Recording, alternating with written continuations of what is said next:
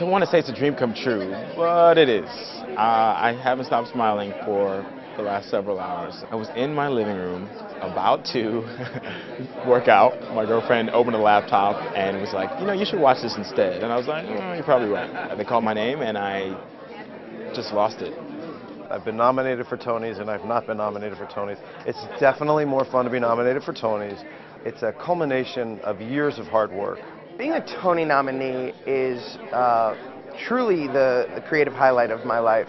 Growing up, I was such a big fan of Broadway. I can remember the very first show I saw was Fiddler on the Roof with Chaim Topol, and I was mesmerized, and I said, God, that's what I want to do one day.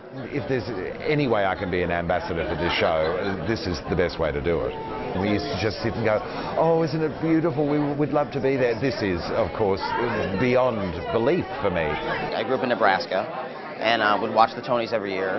Had never been to New York, never seen a Broadway show. But the first year that I really remember taking note of the Tonys, they all performed like these crazy medleys. I think that's when I really decided I want to do this. I want to have that experience.